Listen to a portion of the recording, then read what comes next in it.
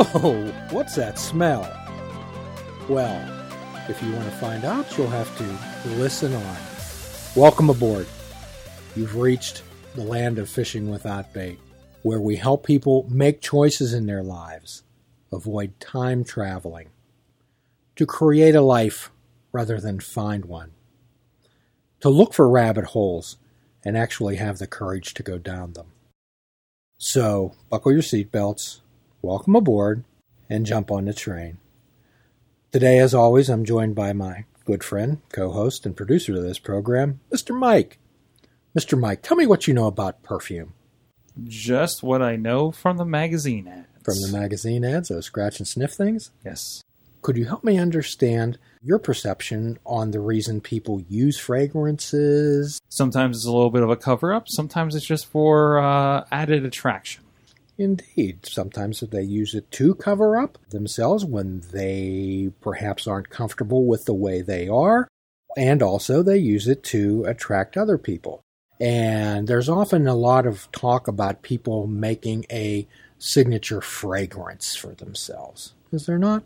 Is there a special type of cologne that you use? No, not particularly, actually. I'm au naturel. Okay. Neat. So I'm sure that you ran into, particularly females, seem to be involved with a signature fragrance. And also, we can talk about essential oils involved in wellness also. However, that's a complete topic for another day. Let me run another question since I'm being so inquisitive today. When you have a scent, do you smell it yourself? No, there's a little bit of a nose blindness, I think they call it. Nose blindness. Isn't that interesting? Actually, that was a term that Pamela Dalton, she's a cognitive psychologist, brought up. When a person wants to clear their nose. Are you aware of what one of the best things to do to clear one's noses of scents is? Coffee beans takes the aroma. So perhaps somebody's walked into your house and they've said it. Everybody's home or everybody seems to have a particular scent, do they not? Absolutely. Everybody's home. However, you never smell it yourself. You're not aware of it. And quite often when we look at other people and we wonder why they're looking at us so strangely, perhaps it's because of our signature scent. However, again, what does that have to do with fishing without bait and full impact mindfulness? Rather than add sense to our life, and in another sense, we're always talking about lifestyle enhancements and lifestyle changes, are we not? When we're talking about creating ourselves, in a past episode, I believe it was number 18, if I'm correct, we talked about hitting that reset button. We talked about the reset button and we gave instructions. Remember, this is a podcast about not just throwing things up in the air and hoping that they land. We try to give people definitive instructions on guideposts on how to improve their lives. We're going to talk a little bit today again about hitting the reset button and actually about having a spa day for yourself. Mike, could you tell me what your conception of a spa is? Well, it's going to the spa. It's going to get the massage. It's going to get, a manicure or something like that. And that is called being good to yourself. As most terms in English come from, it comes from the terms in Latin. However, actually the word spa, there is a Spa, Belgium, a town in Belgium called Spa. And years ago, they had hot springs where they would go into water, hot and cold. It was iron-rich water. And people who were suffering from iron deficiency and sometimes some anemias would get some benefit by drinking these waters. So the idea is how can we reset and how can we refresh yourself? So the topic for today is to having a spa day for yourself and learn how to renew and create what you already have. If you listen to a lot of these previous podcasts, we've talked about connecting the dots. We've talked about naming the bully. We've talked about the importance of labeling and describing. We've thought about developing that inner self of you and making friends with yourself. So the idea is that if we go back through and we've created ourselves, how can we renew it? How can we keep that fresh? How can we keep it going? It's just like in relationships, Mike. Do they often get stale sometimes? Sometimes there's a little bit of rekindling the magic sometimes. So say more about that. Oh, just something to make things feel new again, to kind of refresh things. And in the past, we've often talked about podcasts on developing the difference in awareness between being a human doing, which is same stuff, different day, and being a human being, and that's actually participating in your life.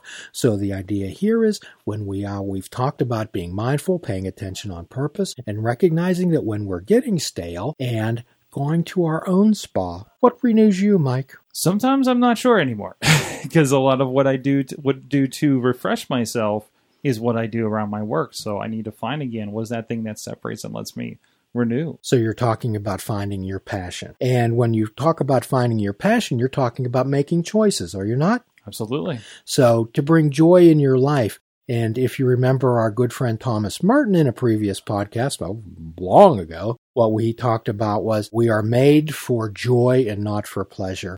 And if you don't know the difference, then you have yet begun to live. We want to help people to step back, to be able to label it, describe, stand back and become that observer behind that thinker. And what would you say the difference between pleasure and joy is, Mike? Pleasure is kind of the immediate, tactile kind of enjoyment, and then joy is kind of a deeper happiness. A deeper happiness. That's great. I find that very, very enlightening and very insightful. Pleasure is something that has immediate gratification, okay, and also is just temporary. Pleasure is temporary, is it not? Absolutely. Joy is lasting. However, in order to keep that joy going, what we want to do is keep renewing ourselves, to take ourselves to our own spa. So my suggestion is to everyone to develop their own type of spa plan. So if we're developing a spa plan, we want to do things that we like to do that are beneficial for us. Too often, Mike, what we do is we take the advice of others, do we not? If Sam or Mary Jo do this and it's beneficial for them, well, we may have some interest in that, okay? However, we want to find our own way. So remember, aren't we like flowers? We're often talking about planting seeds, are we not? And taking that soil and enriching it and watering it, giving it sunshine and then giving it love. So a flower does not compete with the flower standing next to it, does it? No, they're just there and doing what they need to do for themselves. And what does a flower do? It blooms. And that's what we're talking about with full impact mindfulness. We're talking about blooming. We're talking about being a flower and blooming. So in order to bloom, we have to take care of ourselves, do we not? That provides both mind, body, and spirit. That means proper nutrition. That means sleep hygiene. That means doing nice things for yourself. Quite often in the past, one of the things that we've discussed over and over again is when you get on an airplane and a flight attendant comes out and they give you the oxygen mask instructions. Who do they tell you to put it on first, Mike? You put it on yourself and not your children. You put it on yourself and not your children. And doesn't that go against particularly a mother's instincts? Certainly. That's why they're telling everybody every time you get on. Correct. So the idea here is that when we create our own spa, when we renew and rejuvenate ourselves, we're that much more capable of sharing with others. We can bloom. What's your favorite type of flower? Purple tulips. Tulips. Tulips are from Holland. Holland has spent centuries and centuries developing different type of bulbs and different types of colors and shades. In fact, some of them are incredibly expensive, and in fact, in the past, they used to use that as a means of currency, tulip bulbs.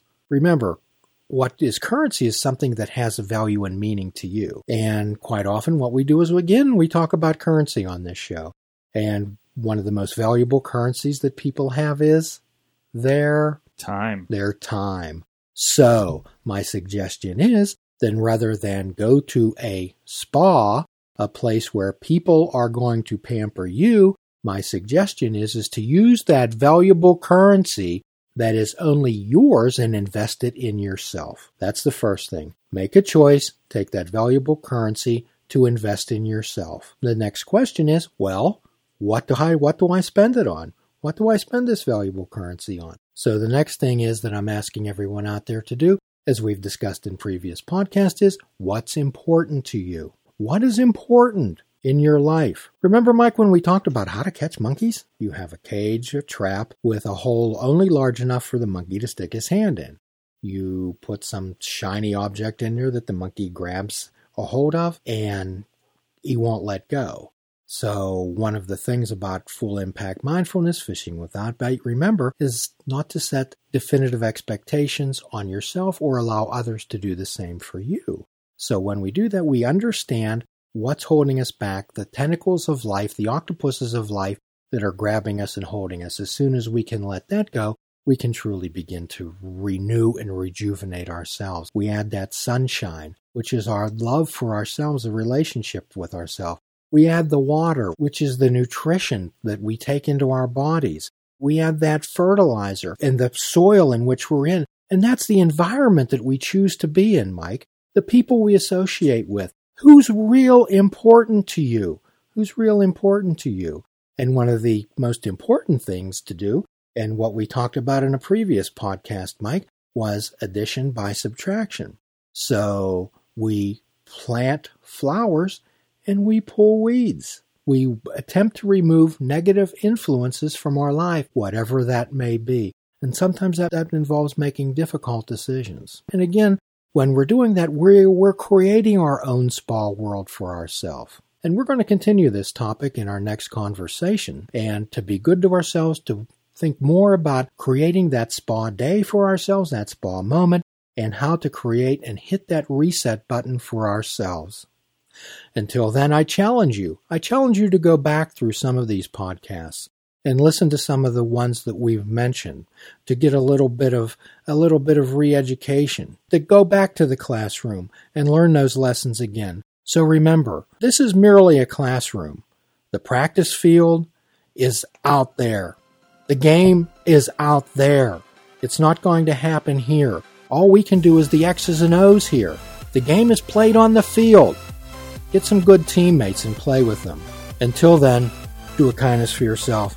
Do a kindness for another. Remember, till all are free, none are free. Namaste.